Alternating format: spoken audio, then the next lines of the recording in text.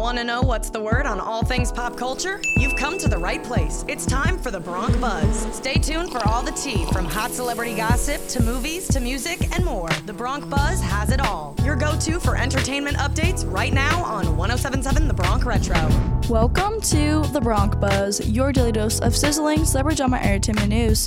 I'm your host, Heather Batezel, coming at you from 107.7 The Bronc Retro, here at Rider University. There was a very special guest on The Voice Season 24 playoffs as late-night host Jimmy Fallon decided to sit in the audience of the NBC singing competition and also have some fun with the coaches during the show. Here's a clip. San Francisco, your golden sun will shine on me. The audience member, ladies and gentlemen. Thank you very much. From the audience. I appreciate Carson. I'm a big fan. I'm a big fan. Big fan of yours too.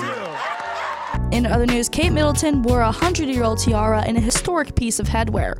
On Tuesday evening, the Princess of Wales joined her husband Prince William, King Charles, Queen Camilla, and other members of the royal family for the state banquet event at the Buckingham Palace.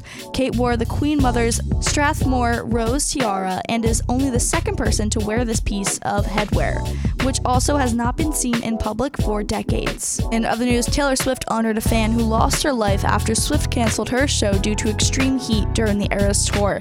The fan suffered cardiac arrest while waiting for the Eras Tour concert to begin.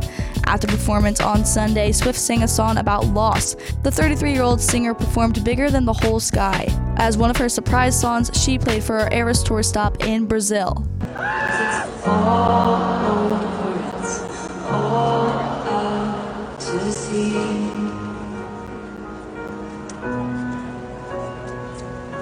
Goodbye, goodbye, goodbye. You were bigger than the whole sky.